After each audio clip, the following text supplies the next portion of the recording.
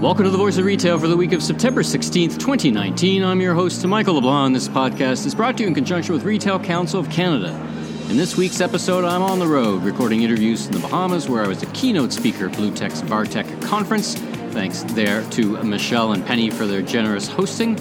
And now recording live at the Global E-Commerce Leaders Forum in New York City in the Pure Leader podcasting studio. For this episode, I reach all the way out to Vancouver and chat with retailer Indochino CEO Drew Green.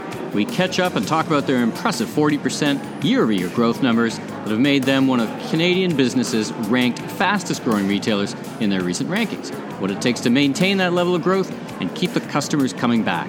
Next, I chat with veteran retail brand marketer Patrick Dickinson and talk about retail marketing tradecraft, the complexities of managing multiple brands and concepts in modern retail, and the nature of crowds, or lack of them, creating challenges for traditional store traffic models.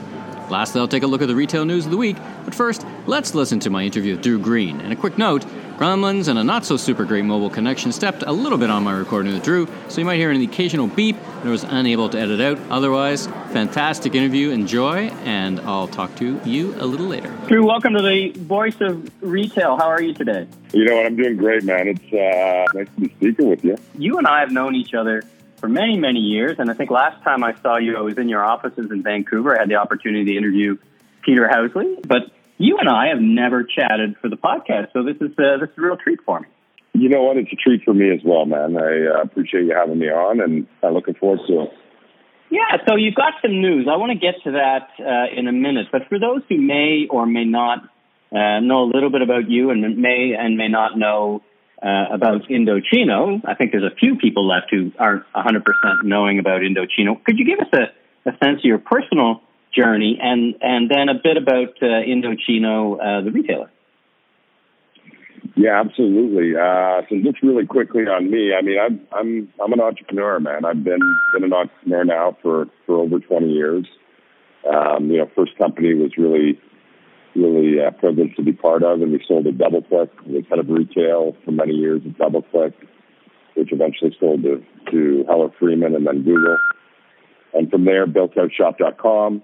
It was sold to Market America 4 years later. Built out shop.ca. After that, was able to build that business in over $200 million market cap. Mm-hmm. And then eventually bought it back. It's now part of Emerge Commerce, which I'm chairman and founder of. And about 4.5 years ago, was able to really partner with a couple firms to essentially buy Indochino and reimagine what it could be. And so, Indochino is not a startup. We've been around since 2007. Mm-hmm. But it's in a way what we call a restart-up. The business has been online only for many years and had sort of tested retail in a pop-up format. But we really wanted to take what was a niche brand and create a global brand. And we've done that. We're the largest apparel brand now in the world. Recently, as of last week, we're announced as the third fastest growing retailer in Canada, 13th fastest growing company in Canada with revenues over $100 million. And so it's been an amazing 4+ years, and we're even more excited about the future. But it's been a really good journey so far. Well, and in fact, what kind of initiated my call to you, amongst just being able to catch up, was this news you had. So Canadian Business and Maclean's did some surveying, and there's a couple of metrics in there. So tell me how exactly you came out of it. I think you just said your fastest growing business in Canada, right? One of the fastest growing businesses in Canada. 4 key data points that Canadian Business released last Thursday on Indochino. The first is that out of all companies in Canada, we're one of the 500 most fastest growing. And so we ranked 239 amongst all companies at any size in Canada. But when you break that list apart, what we saw was we're the 13th fastest growing company, which amongst companies that have over $100 million in revenue. And then when you look at retailers, we're the third fastest growing retailer amongst retailers with over $100 million in revenue. Mm-hmm. And then the last one is that we're the fastest growing retailer with revenues outside of Canada, so growing internationally, the U.S. and et cetera. And so some really, really proud stats for the team, and I just couldn't be more proud of everything they've done here. Well, it's a phenomenal accomplishment when you think of just growing the business. What would you say? 4.5 years. You've reimagined it just 4.5 years ago, but many Canadian businesses have not been so successful going south. Several notable, actually, Vancouver businesses who are very successful as well. You've got some good company in Vancouver, Aritzia, Lululemon, Sage, many.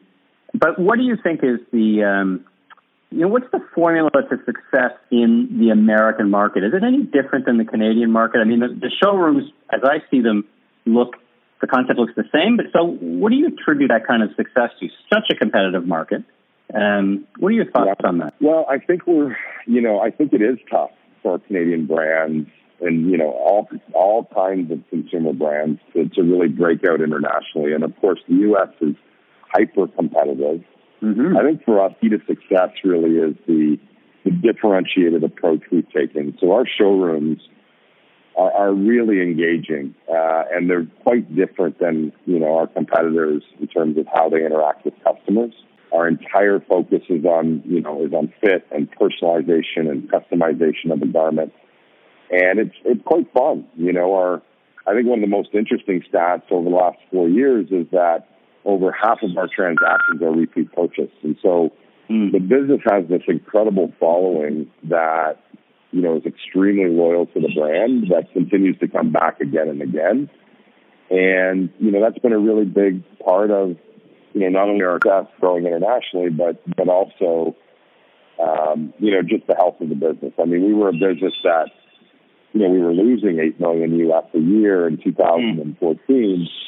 And this year we're profitable and maintain growth and accelerated growth, actually. So yeah, I think the differentiated approach we've taken to retail has been really important. Of course, online is still the majority of our business and our biggest store, quote unquote. You mentioned a couple of things, and it's kind of a nice segue into my question. And I kind of asked you the same question on the main stage at Retail Council of Canada store last year, but with the torrid growth that you're a pace at, and you're getting 50% return customers, how do you hire for that? How do you manage to operationally sustain quality in growth? And this is the question that many retailers, whether they're growing one store or 10, how do you maintain consistency? How do you hire the right people? How do you keep the right people? I mean, you're not going to cover off the ball. Any tips or what are your thoughts on that? Well, I think there's a lot there. I mean, we could probably talk about people for over an hour just because of how important it is to any business and specifically what our plan is. I think, when I look at our success, it is purely driven off the people that we have in the business, the board, the shareholder group we have. And, the one thing is just complete alignment to what our goals are, and really staying focused on execution and not letting distractions come in the way of what we want to do. Continuity is a key word in response to your question because, we've got a management team that's been together for some time now, right? There's a couple people I retained from the earlier days, and, we've built out this incredible management team from, companies like Lululemon and Microsoft and a whole bunch of others that just have incredible experience to bring to the company. And when you have a strong management team, that believes in the vision, that's focused, that's working their tail off, so to speak, that goes throughout the organization. I think at the store level, you said it, right? Like one of the biggest risks we have these last 4 years, as we went from kind of 0 to now 50 showrooms, how are we going to hire? How are we going to train? How are we going to retain the right people? Was certainly been a focus. And I think that middle one has been really important. The amount of training that we do, the amount of support that we give our staff, and the decision-making we make. We want to make sure we have the right people in the business. And so we give it our all in terms of supporting someone coming into the business. But we're also very quick to look for fit and make sure we have the right fit. You're experts on fit. Last question for you. How are you feeling about the retail season ahead, both in the U.S. and Canada? And what's ahead for Indochino? Is something different about the assortment and, growth? So give us a sense, first of all, of how you're feeling. I mean, the American retail industry is putting in some big numbers, but, is there any fear that, that ride might come to an end? The consumer seems pretty resilient. In Canada, it's pretty spiky, right? Retail's okay, but it's not doing what the U.S. is. And then, again, if you could give us a sense of what's in the near future for the business. Yeah, I mean, I was on Bloomberg a few months ago talking about just retail in general and some of the risks and some of the opportunities. And, retail has gone through a little bit of a lag, especially in the U.S. in 2019. We haven't seen it in our business. We've, maintained our growth rate over 40% year over year. I think we're 42 year to date. And I'm very bullish on, the rest of the year, at least for our business. I think that, we continue to see an adoption of the product expansion we've brought to market. So, whether that be khakis or casual shirts, or greater selection of customizations and personalizations for suiting. This week we have a historic launch where we've tested outerwear for two fall-winter seasons now in a row in a limited fashion, quote unquote.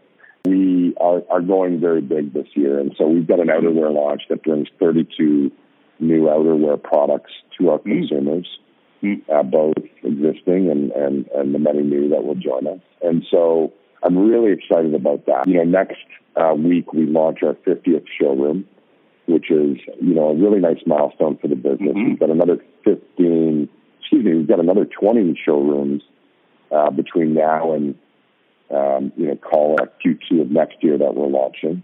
And we've got some interesting partnerships that we're in discussion on. And so, I'm really, really excited about, what we've done, where we're at. But frankly, our best years are ahead of us in terms of, further expansion and profitable growth. Well, it's exciting to hear, and I wish you continued success. And I want to, get ahead and invite you back in maybe into the podcast later in the year and check in and see how the business is going. But for now, thanks so much for joining me on The Voice of Retail, Drew. It's always a pleasure to catch up and a real treat to talk to such a savvy, successful retailer. You know what? I just love talking to you, man. So, yeah, it's really great to hear your voice, and I look forward to talking again soon. Patrick, welcome to The Voice of Retail. How are you today? Very well, thanks, Michael. Well, thanks for making time to join me today. You and I have known each other, I would say, probably back to 2000 when we were together at HBC. But could you give us a sense for the listeners of your professional journey and a little bit about you and your role in retail? Absolutely. I guess I came to both retail and marketing in a roundabout way. I started off in the retail advertising side of things at J. Walter Thompson and took that kind of as a specialty. I moved across to SMW and Publicis. So a good 13 years or so on the ad side of the business. And a lot of that, obviously, there was definitely financial services and CPG and packaged beverages and all that kind of good stuff. But I managed to kind of maintain a real focus on retail and direct-to-customer, customer service type of clients throughout that time. And so took that expertise and turned it into a couple of different companies, small boutique agencies and consultancies that I ran, which serviced the retail industry. And from there, that's when I really ended up at Hudsons Bay, initially running as a general manager for all of their external advertising for all of the brands that we had at that point, which was Zellers and Home Outfitters and the Bay and even the Olympics, which was kind of a separate assignment. Fields and, even back then, right? Yeah, lots of banners. And then about a year and a half, 2 years after I got there, there was the big restructure, which saw them break those component banners back into their operating silos, which probably certainly helped Hudsons Bay. And I spent about the last 11 years really running that specifically from a marketing standpoint. So deep experience on the front lines and from strategy. So I wanted to talk about the tradecraft of brand management. I mean, you highlighted the fact that you've worked with and around big businesses, big retailers with multi-banners, always a challenge, and trying to create cohesiveness where it matters and differentiation where the customers feel it. But how do you approach building distinctive brands in modern day retail? That's a big question. But how do you think about that with your experience at one of North America's premier big brands and oldest companies? Well, you're right. I mean, it is absolutely a complex marketing puzzle, and I have to admit, the retail marketing, it was the complexity of the whole program that really attracted me to it in the first place, and it's because that complexity is based on having to manage these polar opposites. You've got the very tactical and promotional, which you've got to figure out a balance with your image and differentiation, as you say. You've got your traditional and like the most traditional kind of paper flyers against the most new and innovative, being e-commerce and all of the digital assets that requires. So you're really dealing with the yin and the yang of marketing to try to come up with this comprehensive whole. And as with most brand building, you have to start from that point of reality in terms of your position in the market. And from a retail standpoint, that's really always going to be based on what is the product that you sell. I know there's a lot of concentration these days on the retail experience, and certainly there is an absolute premium that we have to give to delivering on a great physical experience. But by and large, the product that you sell still is going to define you in terms of your overall market position. So you got to start there. And once you've developed that messaging and that content into what can be a clear and simple and compelling differentiation in terms of why shop there versus someone else, then that even more tactical and more scientific part of the job comes into play, which is, of course, the distribution of that message to a target that is going to take it and run with it and actually be engaged and do something with it. So, again, it's a question of knocking down the things in order that you've got to sort out, and then being very, very clear and focused as you execute in the marketplace with them.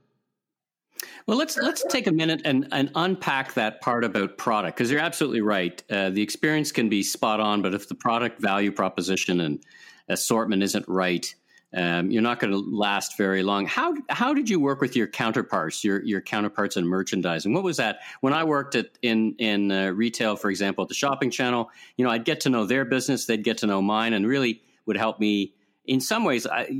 They would look to marketing to help shape how they viewed and what product they should look for. And at the same time, they would go and find, of course, being savvy retailers themselves, product. How did that dynamic work for you over your career and in your experience? Well, I would agree with you. I think you really have to be intimately connected to the product, and typically that is through the merchants that you work with. And it is a give and take. There's never a merchant who thinks they get enough support of the finite pie of marketing that is out there in to be divvied up. So you are dealing with that dynamic. However, to your point, they are often looking for guidance in terms of what we would call at Hudson's Bay the point on the spear. Merchants and all businesses tend to. You kind of default to those higher volume opportunities and the sales dollars that come with them. And yet, counterintuitively, many times that is not the thing that you want to talk about. You do want to talk about those things that are smaller, more rarefied, potentially have a limited shelf life or a limited distribution, because that's really what tweaks the interests of the customer out there. And done properly, taking a number of those things that are special, different, and unique will get you the kind of mass audience and exposure you want. You really need to resist the temptation to go with the biggest volume driving, Crest toothpaste 24/7. You need to find something new and different to put in front of the customer when you've got a strategy that says differentiation is part of what you're trying to appeal to them on. Well, there's no question. Some of my most dynamic conversations with the merchants were on, as you try to build your brand defining, brand enhancing assortment. At the same time, they've got numbers to hit, and they said, "Listen, I can move a lot of this number, and it'll help me hit the mark." It may or may not be what you want for the brand, though. So that's where the conversation gets so interesting, eh? It really does. And it's changed over the years. And I really see it as there's an ebb and a flow to these things where, quite often you'll have retailers that really are hitting their stride and they're talking about those things that may be smaller, maybe not quite the volume opportunity, but do that great job of defining themselves. And then typically what happens is the growth imperative takes over because you're starting to put on numbers on big increases. The law of large numbers gets you into that point where you start going back to the tried and true. So it's always a challenge to, within the tried and true and within the growth that you have to deliver, we always had to be looking for something different. I mean, there's a reason why, grocers aren't constantly giving you milk and juice on the front cover all the time. There has to be something that differentiates you and makes you go to the next grocer because you want that unique ingredient.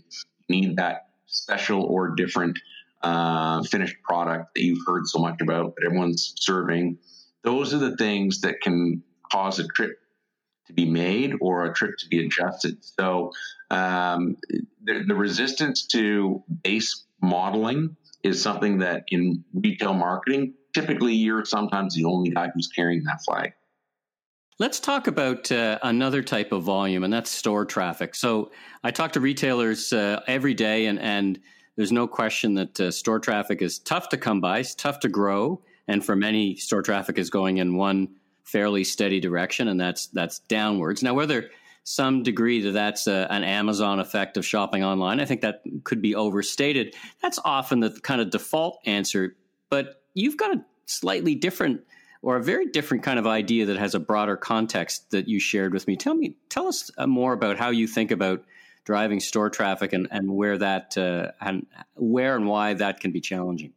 Well, it goes to, you're right. There's a higher order change, I believe, happening in the market right now, and it really has to do with crowds and how you attract them. If the 20th century was the century of crowds, then the 21st is the century of the digital crowd. I don't think the nature of crowds has changed, and there's certainly been lots of work from a sociological standpoint of the nature of crowds and how they can be manipulated into doing good or bad things. And there's a lot of there is a lot of research on how crowds affect each other and how they're formed and what they tend to do when they get together.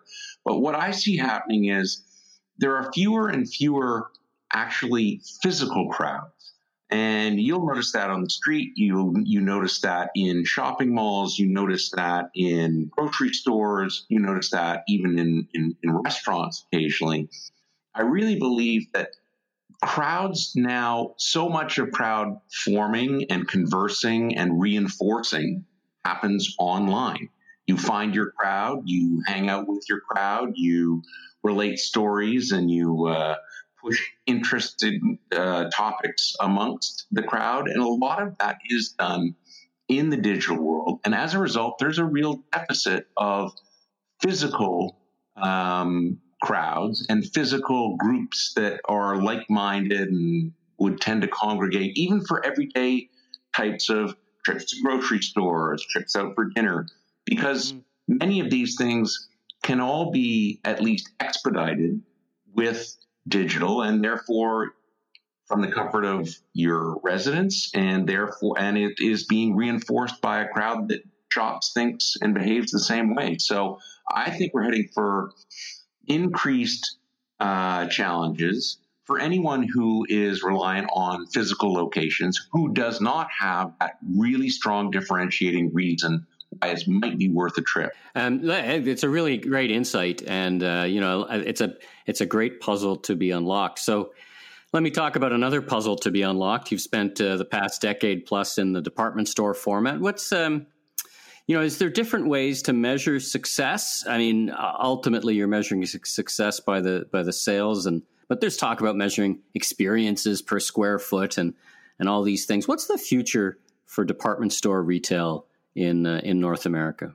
Well, I think the problem with measuring it other than in sales is ultimately the market measures it in sales, in terms of comp store sales, year-over-year sales.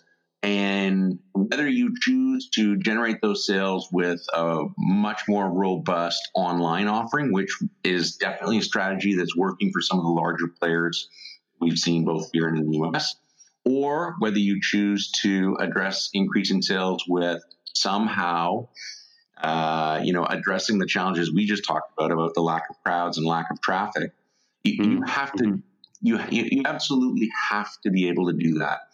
And it looks like that model on the low end in terms of the Targets and Walmarts and Amazons of the world is based on extremely robust e-commerce offerings, which are an absolute best price proposition.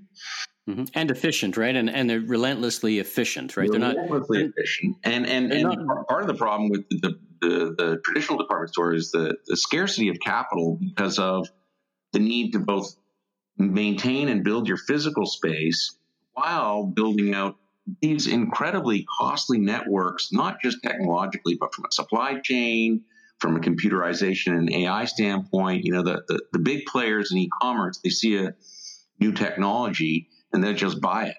I mean, they have so much capital sort of saved up in their bankroll that they if something intrigues them, they buy the company and they start putting all of that brain power to work right inside. Whereas department stores don't have that luxury. They're still searching for vendors and for the best way to get a company to come in and help them with this, even with companies that have very, very large IT departments, other than the very, very largest. It does come down to innovation and differentiation. If you're anywhere outside of that price proposition sort of end of the famous, U-shaped graph with price proposition on one side and specialization and differentiation on the other, the middle of the saddle is getting bigger, though, with fewer players at the bottom and a lot of different higher-end players at the top.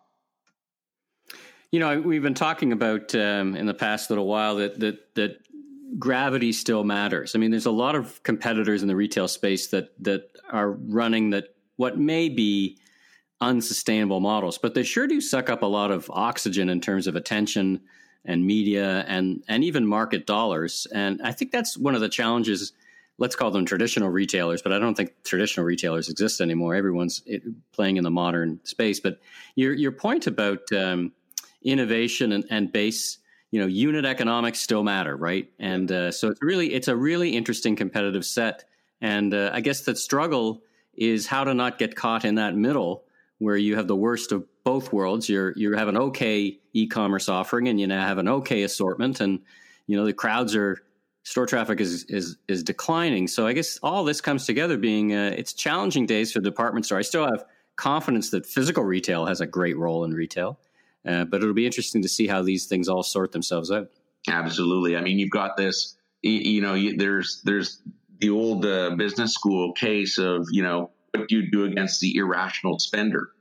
And really, a lot of traditional retail is forced into that kind of paradox right now where, a Wayfair is going to outspend everybody in that housewares and home furnishings category in this country, and yet they're losing $500 million a year.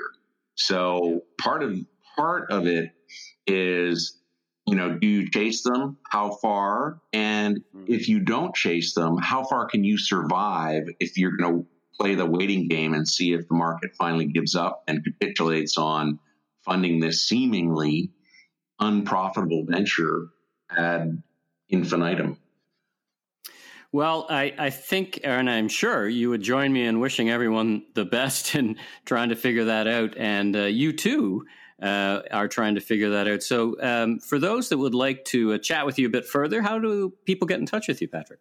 I've got an email. It's Patrick Dickinson 033 at Gmail, and I'm happy if anyone wants to drop me a line.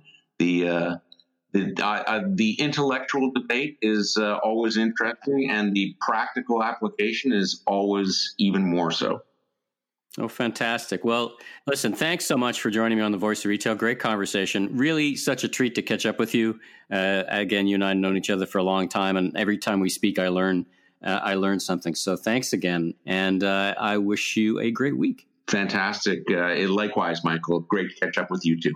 Well, all right. Thanks to Drew and Patrick for being my guests this week. And now let's hit the highlights from Retail This Week e-newsletter, biggest retail weekly in Canada. You can subscribe on retailcouncil.org for free. I put that together each and every week, kind of a compendium of top retail stories and also a kind of curated look at what's interesting. So let's kick it off. In the news this week, interestingly, mall makeover at Garden City. So this from the Winnipeg Free Press. Former Sears store makes its way for 6 new tenants. So this is a theme we've seen across the country with the repurposing of a large physical space into multiple spaces. So landlords being clever about what and how they're creating. By the way, keep your eye out for the mall report. The Retail Council of Canada is putting out another edition of the shopping mall report for 2019. That should be in market later in the fall, so be sure and keep your eye out for that. Again, this article from the Winnipeg Free Press. From Retail Insider, Craig Patterson's Retail Insider, Hermes store opens impressive flagship in Vancouver. 5,000 square feet of retail space, twice as much whatever was there before, according to the article at Burrard and Alberni. I was in Alberni. I was in Vancouver a couple of weeks ago, so I saw the space just prior to opening. It's quite impressive, makes quite a statement on the corner, so to be sure and check it out. And speaking of statements on the corner, Italy is finally almost ready to arrive. It's been a long journey for the Italy brand as they worked to find the right partners and the right space. This from the Globe and Mail talks about this. 50,000 square feet, 3 floors opening up on Bloor Street in the Manulife Centre. So lots of work going on there. It's very exciting. First Italy store in Canada. So much awaited. It's been a long journey, many, many years, and finding the right partners. So we wish them well on their grand opening. From the Globe and Mail, Couche-Tard wants to be a key player in the North American cannabis market. So Couche-Tard, such a fantastic business, really has the heft to make retail cannabis really work. They've got a bunch of, and sticks together a bunch of strategic alliances already. And of course, Couche-Tard would already be quite familiar with selling age-gated, so to speak, product with tobacco and whatnot. So they're prime in that market. So we wish them best. We'll see how that works out.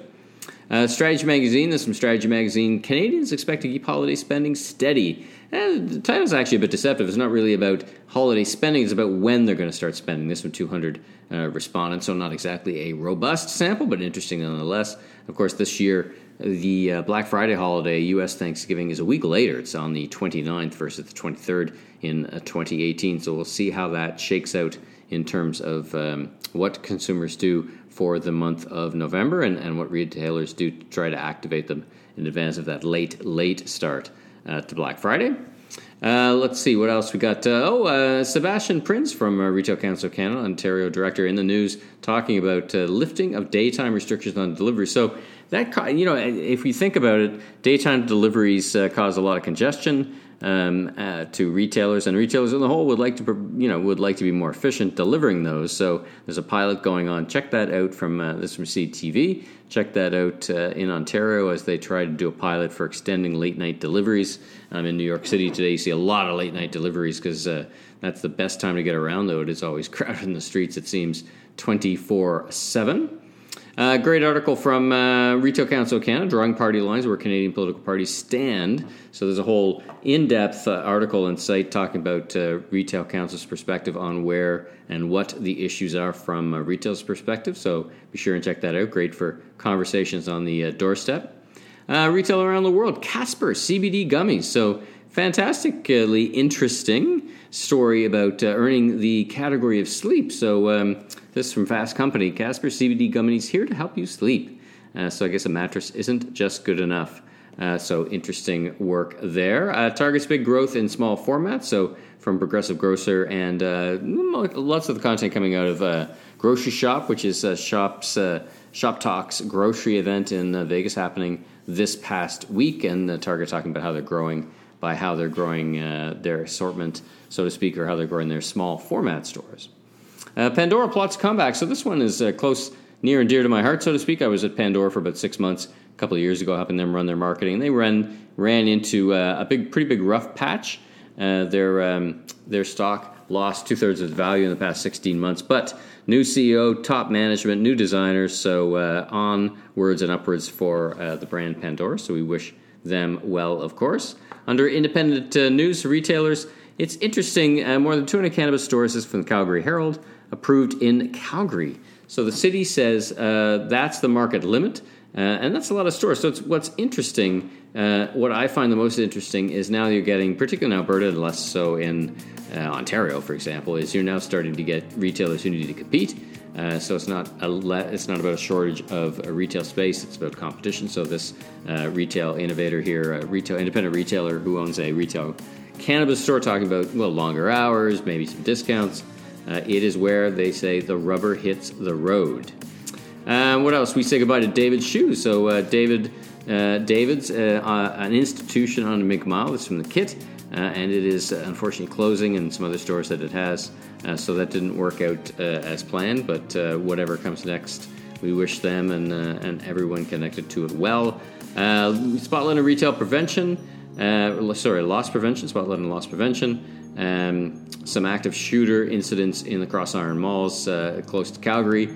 So a bit of chaos there. So we'll keep a close eye on that, and we're starting to see, of course, more and more of that. Westmount food owners concerned by escalation in thefts and violence in stores. And Vancouver bookstore receives unexpected packages. So I guess people who are shipping drugs are putting their address on as a return address. So they're finding some unusual packages, to say the least, being delivered. Spotlight in digital retail.